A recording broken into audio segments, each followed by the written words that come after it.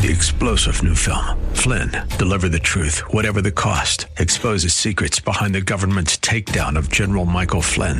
Flynn knew what the intel world had been up to. He ordered the first audit of the use of contractors. This set off alarm bells. He told the truth. He was the most dangerous person for Donald Trump to hire. They had to get rid of Flynn.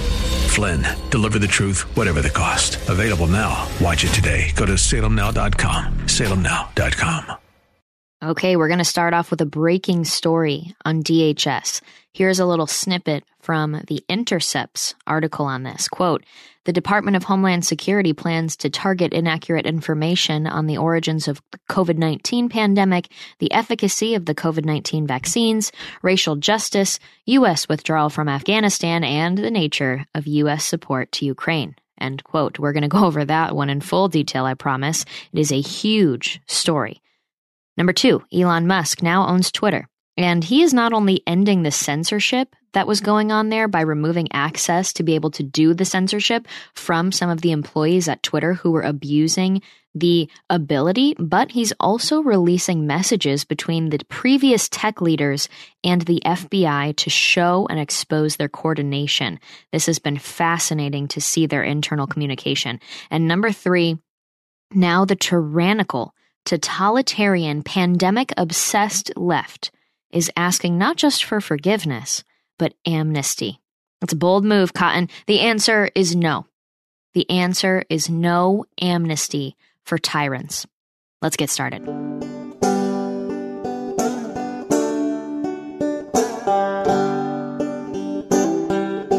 Okay, before we get into the first topic, if you guys want to know what the left's real plan is for your kids, just look at the reaction to the work Patriot Mobile did in multiple school districts in Texas. The left is losing their minds. Patriot Mobile is America's only Christian conservative mobile phone provider and a force for conservative values. This is because they take a portion of your bill and fund conservative causes and candidates who believe in the sanctity of life, freedom of speech, and the Second Amendment, and they are winning. Patriot Mobile has affordable plans for you, your family, even your business. They offer the same nationwide coverage as the major carriers because they use multiple major networks. Plus, you're supporting conservative values with every call. Go to patriotmobile.com/Morgan or call 972-PATRIOT. Get free activation with offer code Morgan. Special discounts are also available for veterans and first responders. Join the movement now. Make the switch today and a difference tomorrow. patriotmobile.com/Morgan. That's patriotmobile.com/Morgan or call 972-PATRIOT. Thanks, guys. Okay, before we get into the big 3 topics of the day, I want to share with you a quick video that I saw is going viral right now of this guy named Charlie. He's the Democrat that's running against Ron DeSantis in Florida for governor. Oof, I would not want to be this guy. Now, this video is going viral, and I just want to share it with you, and then we'll talk about it. Pandemic, hopefully it's behind us, but as Florida's governor, would you be open to mandating or regulating masks? I would be open to doing what scientists advise. I just read an article this morning. I'm glad you brought it up. So I'm going to the airport right after this, going to Orlando, and I'm going to wear a mask on the plane. You don't have to anymore, but I'm going to, because Florida is experiencing an uptick that began this week. And it's not even the Omicron B2. It's a new variant. So it's a very poignant question. Thank you. Imagine running against Ron DeSantis, the best governor in the country, and thinking the smart thing to do is to double down on things like mask mandates. Now, I've got to say, at first, I was just laughing so hard. I was like, we've got to look at the Ron DeSantis expense report for his campaign because it feels like at this point, he's probably paying this Charlie guy to run against him just to help him win the election. I mean, really, thanks for the endorsement. This has been really, really exciting to see because we're seeing the ultimate left go against the ultimate right in terms of 2 styles of candidates, 2 sides of the aisle. I will stand with Ron DeSantis any day of the week, especially against somebody who is clearly in favor of the practices that were proven to not have worked. I definitely don't want another politician to get power who says, well, we got to trust the experts. We've learned that the experts don't know what they're talking about, or the experts are paid by people who are trying to make money and get more power over us. So thank you for, I guess, being honest. That's the other aspect here. It's like, you know what? At least this Charlie guy is being honest, saying that he will double down on the vaccine stuff. He will double down on the mask stuff. I'd rather just hear him say that he's interested in doing this kind of stuff instead of saying, oh, I would never, and then winning an election and then revealing himself to have been a liar that would eventually support COVID restrictions again. You know, at least he's being honest. You know, it's kind of nice to see. I guess I'd rather have that, but he is going to get demolished, hopefully. So please show up, you guys. This is your reminder. I don't want to make all the episodes about the midterms, but please, this is your reminder that next week, next Tuesday, November 8th is Election Day. Please, I mean, I'm not going to ask you guys to vote. I mean, come on. If I need to ask you guys to vote, then we got a problem here. You need to be bringing people to the polls. You, if you're listening to this, need to be making sure that the people in your lives who maybe are a little apprehensive to show up because it's just not something they've ever really done. A very small percentage of Americans actually show up to vote, especially in the midterms. If you know these people in your life, you yourself can make a difference. I say this every time in every episode. I have seen too many elections in my lifetime, my short lifetime. I'm almost 26 years old. My birthday's the day after Christmas. Woo! I'm going to go skiing. I have seen too many elections that have been lost by 1, 2, or 3 votes. I kid you not. And elections have consequences, especially in this era of American politics where one side supports protecting your ability to keep your business open, to educate your children, to keep choice in your life instead of force. And they say that, you know, you're not forced, but you're just not going to be able to go to work if you don't do X, Y, Z, if you don't comply. We are in a situation of candidates who favor choice versus force. And don't even get me started on the pro-choice language manipulation that the abortion movement is all about. That's a different topic. In general, we are for choice in all aspects of your life. That is true freedom, when you can make a choice. And the left believes in forcing you to make a certain decision. And, you know, not with violent force, but they certainly make it difficult to choose anything other than their option that they want you to go with. So your elections at the local, state, and federal level all have serious consequences. Do you want the person representing you at all levels of government to be on the side of the left that has shut down our country for years and is now asking for amnesty? And we'll get into that in a little bit. Please show up and make sure that the people in your lives show up with you and have a plan and know their importance in this day. It's the least we could do. Okay. Now let's get on into a fun podcast episode. They're all kind of similar topics, and we are going to start with the censorship itself. I want to start off with this post that really puts things into perspective and gets you into the mindset of like, whoa, how are we going to continue in this way in a sustainable fashion? It's impossible. I'm a big believer in the fact that how we are behaving as a nation, as people in our culture right now, politically and culturally, it's unsustainable. The way we push out media is also unsustainable. So I saw this tweet from Kyle Becker. It'll get you in a good mindset as we enter this censorship episode. He said, if you're a mainstream media journalist, kindly state if you have pushed for any of the following hoaxes, because if you have, this is about the time you drop your ridiculous campaign to censor your fellow Americans over misinformation. And then he lists all of the different media hoaxes by the mainstream media that have been huge flurries of mainstream media coverage and then turned out to actually be completely false. It was a scam. All of them were scams. But it's the same side pushing this information out, that's the wrong information, that plays on our fear, that plays on divisiveness. These are the same people that say they need to censor us for trying to counter their narrative. We are trying to bring an opposing viewpoint to their narrative, and we are told that we need to be shut down.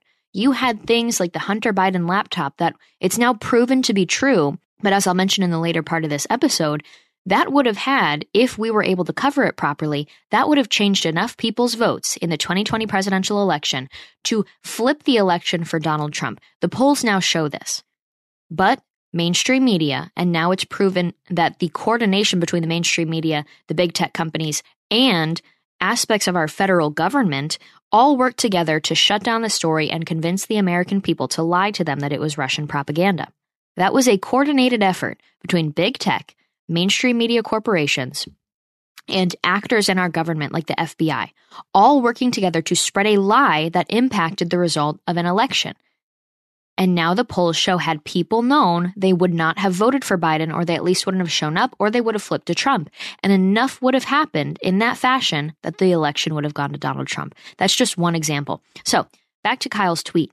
He said, here are the things. How many recent mainstream media hoaxes did you fall for? Russian collusion?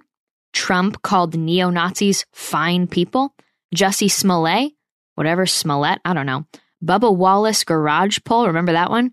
The Covington kids, Governor Whitmer kidnapping plot, Kavanaugh rape, Trump P-tape, COVID lab leak that was a conspiracy theory, border agents whipping migrants, Trump saved nuclear secrets at Mar-a-Lago, Steele dossier, Russian bounties on U.S. soldiers in Afghanistan, Trump said drinking bleach would fight COVID, Muslim travel ban, Hunter Biden's laptop was Russian disinformation, Andrew Cuomo was the best COVID leadership, Trump built cages for migrant kids, austere religious scholar, Trump overfed koi fish in Japan, Build Back Better will pay for itself, Trump tax cuts benefited only the rich, cloth masks prevent COVID, if you get vaccinated, you won't catch COVID, an SUV killed parade marchers, not the guy driving it, Trump used tear gas to clear a crowd for a Bible photo, Don't Say Gay was in a bill in Florida, Putin price hike, ivermectin is a horse dewormer and not for humans, mostly peaceful protests, Trump overpowered Secret Service for the wheel of the beast on January 6th, Officer Sicknick was murdered by protesters. January 6 was an insurrection. Trump mocked a reporter's disability. BYU students hurled racist insults at a Duke volleyball player. And these are just a few, you guys, of the examples of story after story. They report things as if they're truth, and then they just have to wait a few weeks. And guess what? They can stop covering it, but then we find out that it was a whole lie. How many more stories do we have to go through as people before we stop being sheeple? How many more stories do we have to fall for? You guys, this is embarrassing. I was eating breakfast this morning, and I was looking at the television because I'm up at my parents' place, and they have a little TV in the kitchen area, right? And so it's playing in the background, and I usually try to avoid the politics in the morning because I get all feisty, right?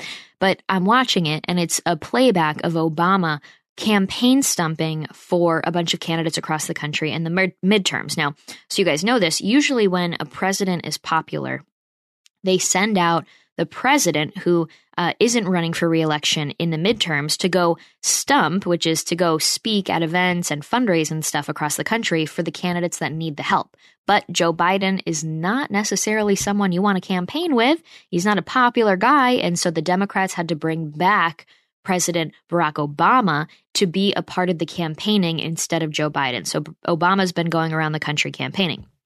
And Obama, I'm listening to his talking points, and he's just going one after another of saying the dumbest stuff that we are better than. Okay? We're better than this, to fall for this crap. The crowd is all excited for him. And he's saying stuff as simple as this.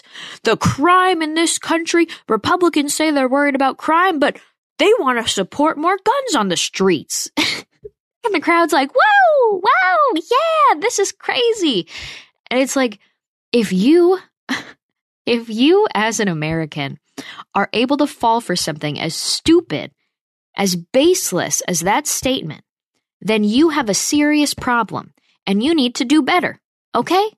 Our founders thought that the American people, our republic, would be so valuable to the citizens that they would never, ever take it for granted. They would never let it slip through their fingers, and they would certainly never take knowledge and their freedom for granted in such a way that they fall for stupid campaign stump talking points like that. If you know anything, you know that the increase in crime has nothing to do with the amount of guns on the streets that Republicans are trying to talk about. Republicans are talking about protecting the Second Amendment, ensuring that we are not having a constitutional right removed from us, whereas the crime that we're seeing in the inner cities is often with guns that are not even on the legal market, and has to do a lot more with cashless bail and letting people out the day after they commit the crime, and a ton of other actual criminal justice policies and issues with law enforcement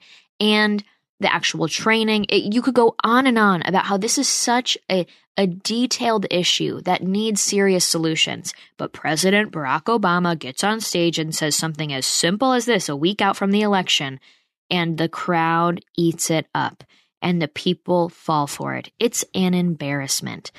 Needless to say, this kind of censorship from the left and the media, and this kind of distortion of fact, as simple as what Barack Obama was saying in the example that I gave you, it's disturbing now.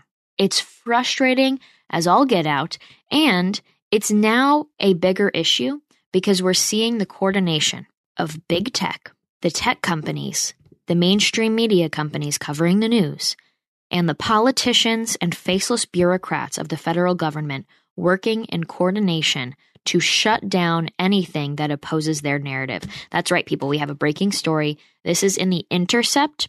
It's called Truth Cops. Leaked documents outline DHS's plans to police disinformation.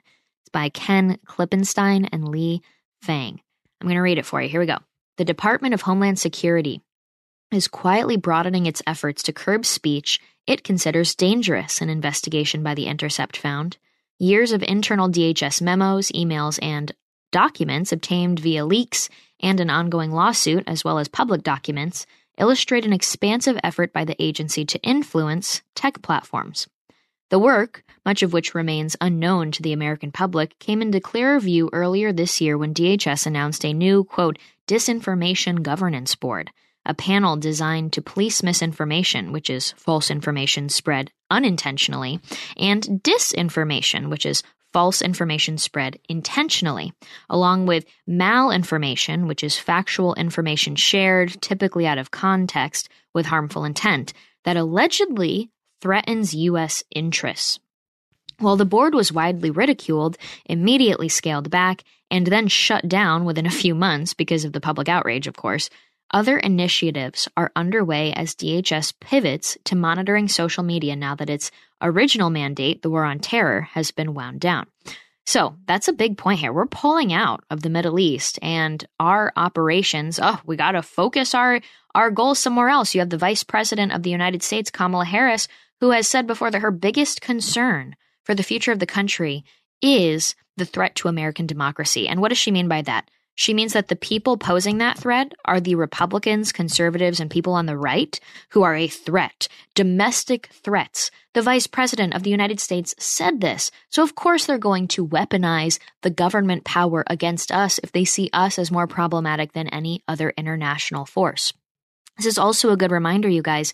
We talked about this. If you search my name and like DHS or Disinformation Governance Board and stuff, you'll probably find older episodes when we were talking about this news when it first broke. But I had said, yeah, they're going to make a big deal of, we're actually shutting the board down. We got a lot of public backlash. You guys clearly aren't happy with it. We're going to end this effort. Don't worry, you guys won. And so a lot of conservatives were like, yeah, we shut it down. Woo! But that's not how government works. That's not how people work. Our human nature is going to lead us to being deceitful.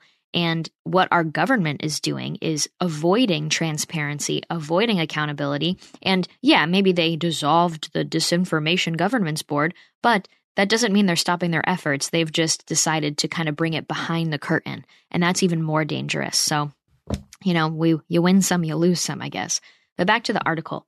Behind closed doors and through pressure on private platforms, the U.S. government has used its power to try to shape online discourse. According to meeting minutes and other records appended to a lawsuit filed by Missouri Attorney General Eric Schmidt, a Republican who is also running for Senate, discussions have ranged from the scale and scope of government intervention in online discourse to the mechanics of streamlining takedown requests for false and intentionally misleading information.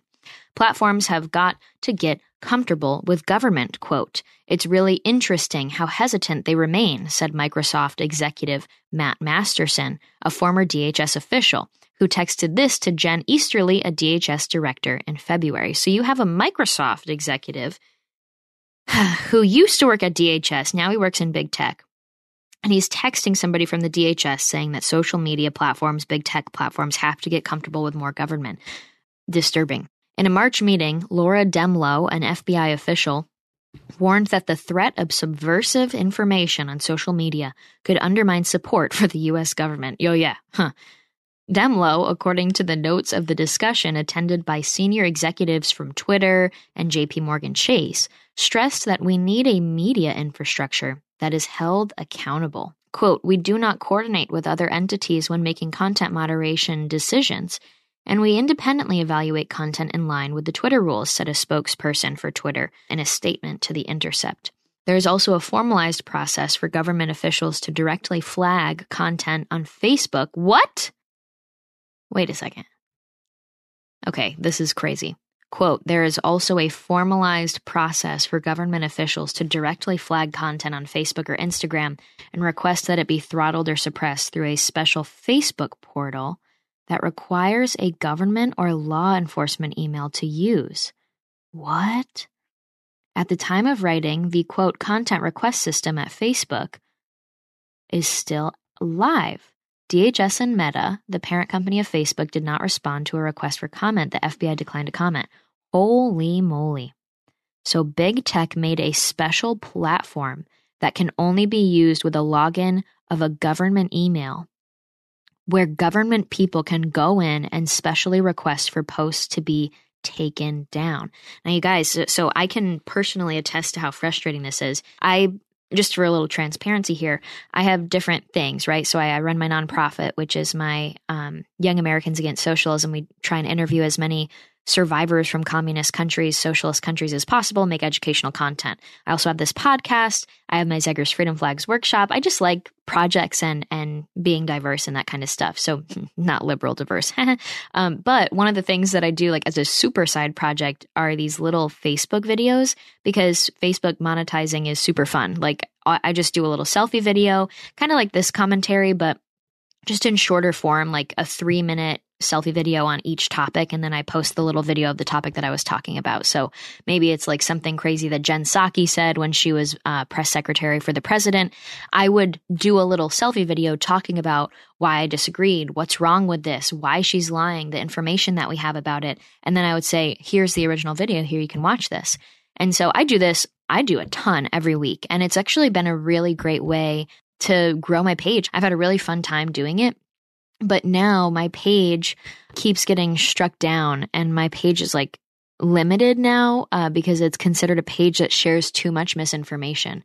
And what ended up happening is all of my Hunter Biden laptop videos got struck down for sharing misinformation, but later this was discovered to be fact, and it was reported by the New York Times that the laptop does exist. Most recently, I posted the video, for example, of Kamala Harris when she's talking about the hurricane down in Florida, and she's saying we've really got to concentrate efforts based on communities of color because they are most affected when a hurricane hits in that region. And I shared that, and I said, to bring this up when we're talking about people that lost their lives, lost their homes, lost everything in their community, it doesn't matter what color you are. We should be focused on helping as many people as possible, helping everybody that was hurt. I don't care what color you are. We need to get you your home back. We need to get your life back on track. That's the kind of stuff that should be spoken by the national leaders in our country when a hurricane hits. We shouldn't immediately go to talking about race. So I share that and I say, look at what she just said. How divisive, how unfortunate.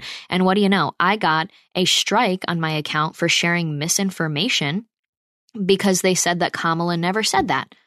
But I put the video of her saying that in my video. And so because I did, I could give you multiple more examples, but because I had so many of those examples and I have, upset the overlords enough, now my page is just in general struck down as a page that shares misinformation. And I violated it too many times. And now my notice is that my engagement is like fully limited to a certain extent. I can't reach all the people that I used to, but there's no details beyond that. So they don't tell you what you can do to fix it. They don't tell you how long you're going to be punished. They don't tell you what percentage you're actually able to be reaching. It's just a significant drop and there's no transparency. And so now to see this kind of coordination between government officials and the big tech platforms, it's disturbing, because this is the kind of stuff where we have the videos of them talking on it, you know? Like, you guys know me. I'm not trying to share misinformation. I'm trying to call out BS when I see it, though.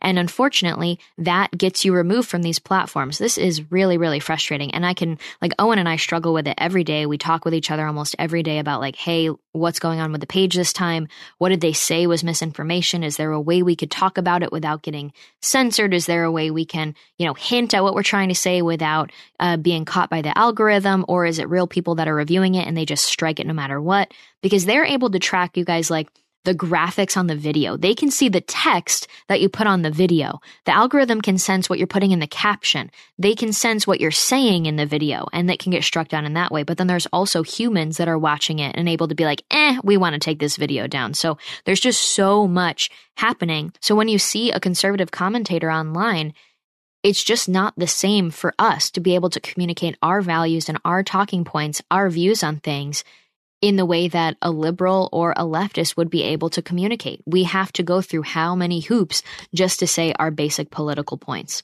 It's very frustrating. All right, before we get back to the article, you have all helped build MyPillow into the incredible company it is today. Now, Mike Lindell, inventor and CEO of MyPillow, wants to give back to my listeners.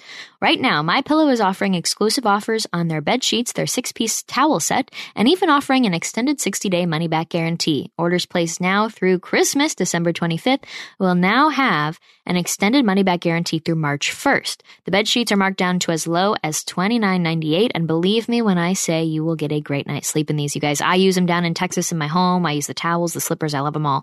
Their 6-piece towel set is made with USA cotton. It comes with 2 bath towels, 2 hand towels, and 2 washcloths, typically retailing at $89.98, but now just $39.98 with promo code Morgan.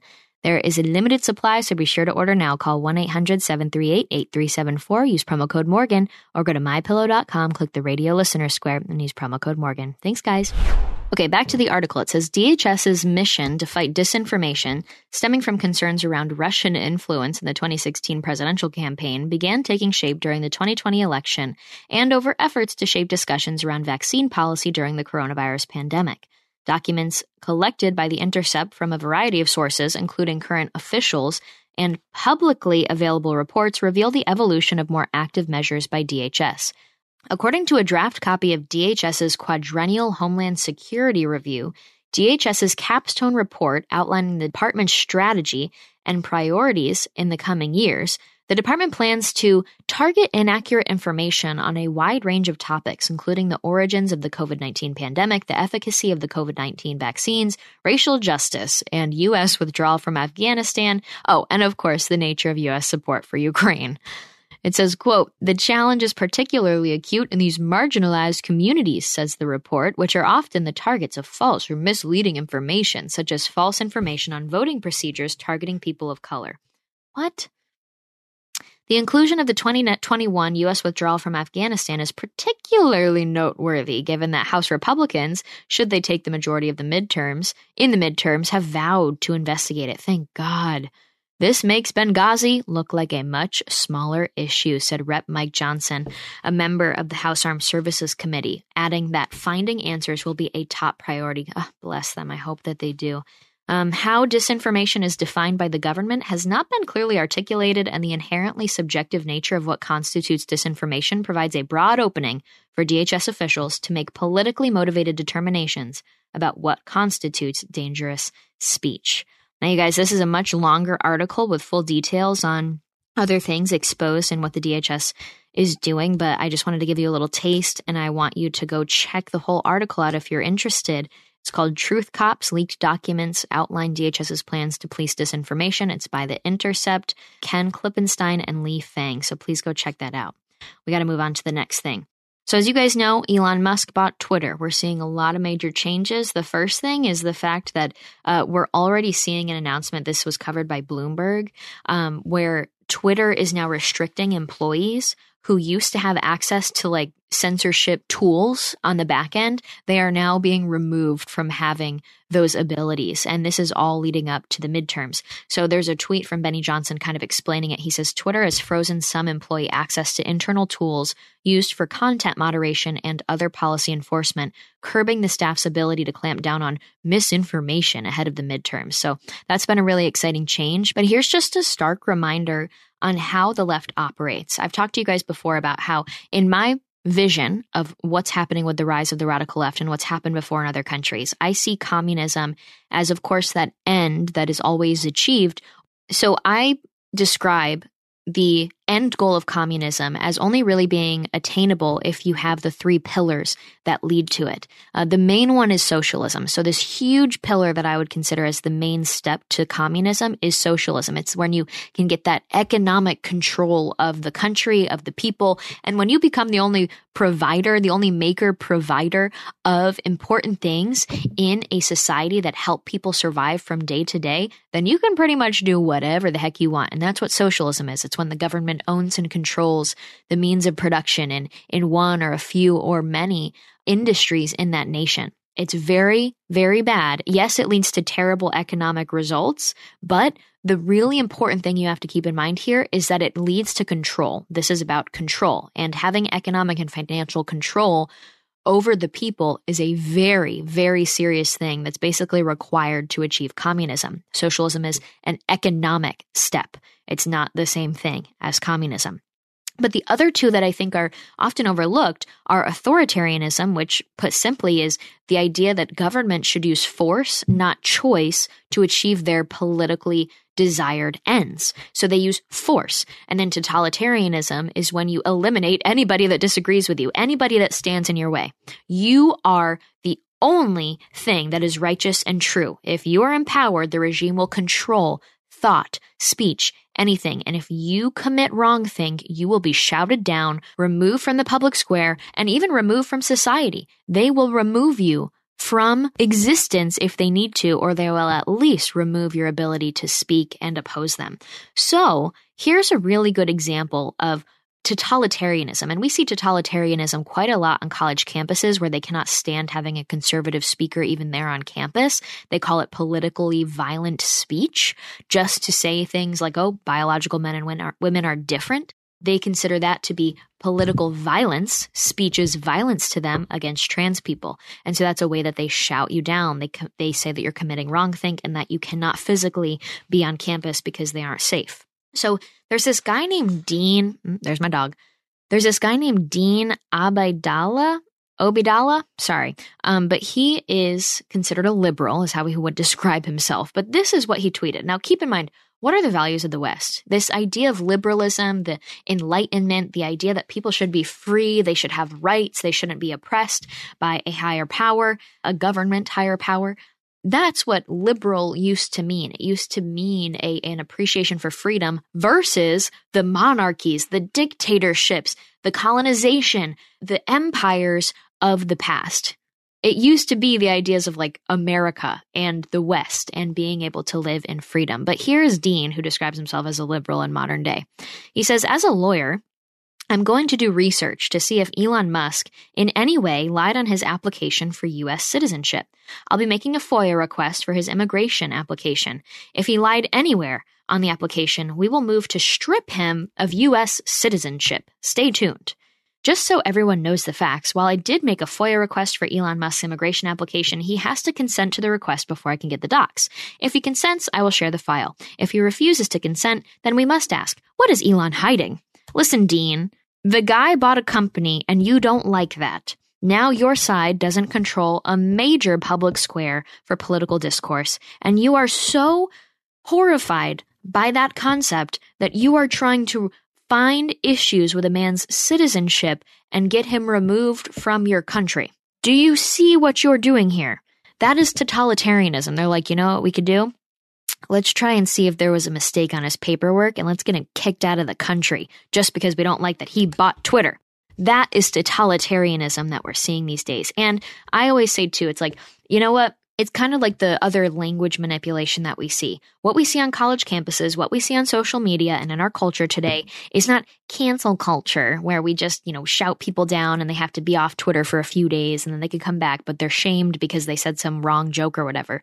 No, it's straight up totalitarianism. And when we call things what they really are instead of fluffy words like cancel culture, then we really understand the seriousness, the gravity of what we are up against. But that's what we're seeing with Twitter.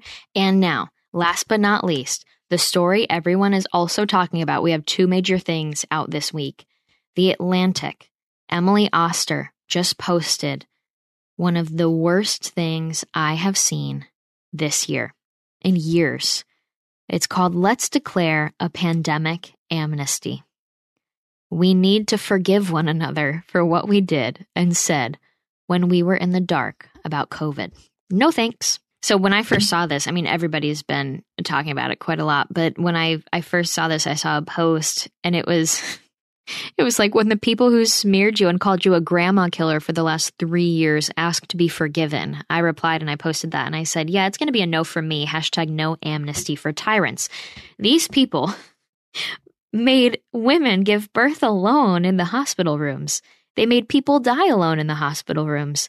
They said that maybe we need to mock the deaths of people who die from COVID who didn't get vaccinated. It might be gruesome, but it's worth it for the political end. These are disgusting things that happened over the years, on top of the economic implications, on the lives and businesses destroyed.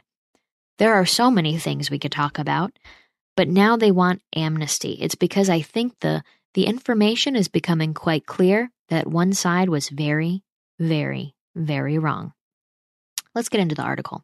In April 2020, with nothing else to do, my family took an enormous number of hikes. We all wore cloth masks that I had made myself.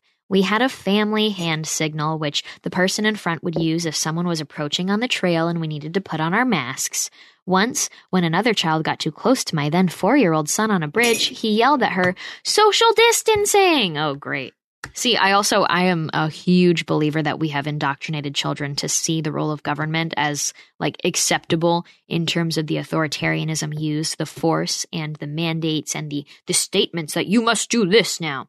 Listen, kids, that's not the role of government. And now we've made a bunch of people who see that way, and it's very dangerous. We've made a bunch of little sheeple. Who knows what they're going to do when we grow up? But these precautions were totally misguided. In April 2020, no one got the coronavirus from passing someone else hiking. Outdoor transmission was vanishingly rare. Our cloth masks made out of old bandanas wouldn't have done anything anyways. But the thing is, we didn't know. I have been reflecting on this lack of knowledge thanks to a class I'm co-teaching at Brown University on COVID. We spent several lectures reliving the first year of the pandemic, discussing the many important choices we had to make under conditions of tremendous uncertainty. Some of these choices turned out better than others. To take an example close to my own work, there's an emerging, if not universal, consensus that schools in the U.S. were closed for too long. Oh, I had no idea. The health risks. I can't. The fact that they think that this is a profound discovery. We've been saying this from the start, people. You are the ones that are slow to catch up. The health risks of in-school spread were relatively low. We had said that, and they said we were putting teachers' lives at risk. It was the teachers, it was the administrators, it was the adults that were scared to go around children and properly teach them and do their job. Where everybody else had to go back to work and do their job, the teachers wouldn't. The teachers' unions are the most to blame, though. It says the health risks of in-school spread were relatively low, whereas the costs to students' well-being and educational progress were high. The latest figures on learning loss are alarming. No crap. I almost said a bad word. But in the spring and summer 2020, we had only glimmers of information. No, ma'am, we knew everything we needed to know about child development and the risks that COVID was causing to people who are young and healthy and pretty much anybody but the obese and the elderly. But you refuse the information, ma'am. But reasonable people, I can't get through this. I'm so frustrated. Reasonable people who cared about children and teachers advocated on both sides of the reopening debate. Nope, common sense people said we need to get the children back in school immediately, and the people that were selfish and politically driven, fear-driven, said, no, the children must lose this one. Another example, when the vaccine... I truly can't. I think I'm going crazy from the last few years of COVID of having to deal with this. And then to see this article is like such a slap in the face to so many. But you know what? Whatever. Another example, when the vaccines came out, we lacked definitive data on the relative efficacies of the Johnson & Johnson shot versus the mRNA options from Pfizer and Moderna. The mRNA vaccines have won out. But at the time, many people in public health were either neutral or expressed a J&J preference. This misstep wasn't nefarious. It was the result of uncertainty. Listen, if you're uncertain about something like a vaccine, then maybe you shouldn't force it into people's bodies in the first place. But what do I know? Obviously, some people intended to mislead and made wildly irresponsible claims. Remember when the public health community had to spend a lot of time and resources urging Americans not to inject themselves with bleach? That was bad. Misinformation was and remains a huge problem. But most errors were made by people who were working in earnest for the good of society. You guys, when President Trump said the bleach thing, the mainstream media turned it into this concept that all the crazy old Republicans out in America were now going to inject themselves with bleach.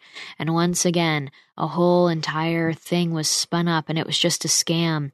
And now they can say this, well, we had to be putting out this information because people were doing bad things like injecting themselves with bleach. This is why it's so frustrating to try and side with them and try and give them amnesty or whatever. It's like, because you're still lying. All right, moving on. Given the amount of uncertainty, almost every position was taken on every topic. And on every topic, someone was eventually proved right and someone else was proved wrong. Yeah, you guys were wrong pretty much the whole time. In some instances, the right people were right for the wrong reasons. What does that even mean? In other instances, they had a prescient understanding of the available information. The people who got it right, for whatever reason, may want to gloat. Those who got it wrong, for whatever reason, may feel defensive and retrench into a position that doesn't accord with the facts. All of this gloating and defensiveness continues to gobble up a lot of social energy and drive the culture wars, especially on the internet. These discussions are heated, unpleasant, and ultimately unproductive. I'm sorry, but you guys ruined the country, took away our most basic freedoms, ruined our businesses, destroyed our child's development, and then called us grandma killers on top of all of it and said that we were evil and murderous. So you forced things into us, you took away whatever you needed to take away to try and get us to comply with your unscientific mandates, and now you're asking for forgiveness saying, well, we made some guesses because you had to. Some of us were right, some of us were wrong. Don't be defensive. It's so frustrating. In the face of so much uncertainty, getting something right had a hefty element of luck. Nope, we were just rooted in basic science and the ability to understand human behavior, child development. And similarly, getting something wrong wasn't a moral failing. Yes, it was. Treating pandemic choices as a scorecard in which someone racked up more points than others is preventing us from moving forward. We have to put these fights aside and declare a pandemic amnesty. We can leave out the willful purveyors of actual misinformation while forgiving the hard calls that people had no choice but to make with imperfect knowledge. Los Angeles County closed its beaches in summer 2020. Ex post facto, this makes no more sense than my family's masked hiking trips. Yeah, remember when they sent the police after the lone guy surfing out in the water? You guys are disgusting tyrants. But we need to learn from our mistakes and let them go. We need to forgive the attacks, too, because I thought schools should reopen and argued that kids as a group were not a high risk. I was called a teacher killer and a genocidaire. It wasn't pleasant, but my feelings were high, and I certainly don't need to dissect and rehash that time for the rest of my days. Moving on is crucial now because the pandemic created many problems that we still need to solve. Oh my gosh. Okay, if you guys want to watch or read the rest of this, it's at The Atlantic. It's called Let's Declare a Pandemic Amnesty. I think they're doing this because I feel like they should be charged with crimes for the most part, and that's a whole other topic. But bottom line is, no amnesty for the tyrants. Still one of my favorite quotes that happened like in 2020. I still follow this guy. I can't remember his Instagram page though, but he said something along the lines of like, we live amongst tyrants. Our neighbors are tyrants. The people in our lives all around us that don't stand up for us when we are shouting basic science, the people that were okay with us being fired when we used to work next to them every single day of our lives, they're okay with us being removed from the workplace for something like this. All of them behaved in a disgusting manner. All of them stood against American Western values that instill freedom in a society. They embraced archaic, dangerous ideas that humans throughout history have always fallen into. And for a long time in America, we thought, you know what, maybe we've got something really special here. Maybe we're exceptional. Maybe we're different. The bottom line is the people will always be the same. People will always have their flaws and lean into their more animalistic tendencies. And fortunately, our structure of government prevents an immediate overhaul of the system, an immediate dangerous takeover. But wow, they are so powerful in our institutions, in our government, in our major corporations these days that our nation is really struggling now. Because people that don't have values rooted in America's founding that are truly exceptional are now way too powerful in this country. They did this to us. They deserve criminal sentencing, and they are now asking for amnesty, and I'm not interested in giving it to them. That's all I'm going to say. All right, I'll end things now. I'm going to go hang out with my dogs. I hope you guys have a nice rest of the week. I'll see you on Friday. Bye-bye.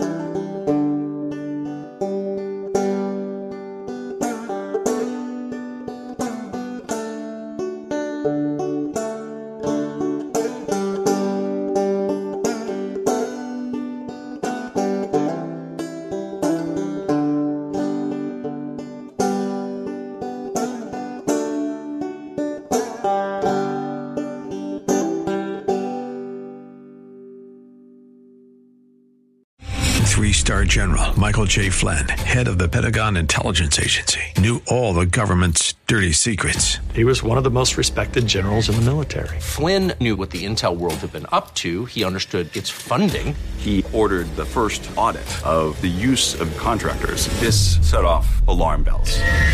The explosive new documentary, Flynn, Deliver the Truth, Whatever the Cost, uncovers the facts behind this scandal. Flynn told the truth. He was the most dangerous person for Donald Trump to hire. I find out the worst enemy that I'm going to face in my life is right here in America. They took my assessment and they wanted me to change it. And I was like, I'm not changing it. They had to get rid of Flynn.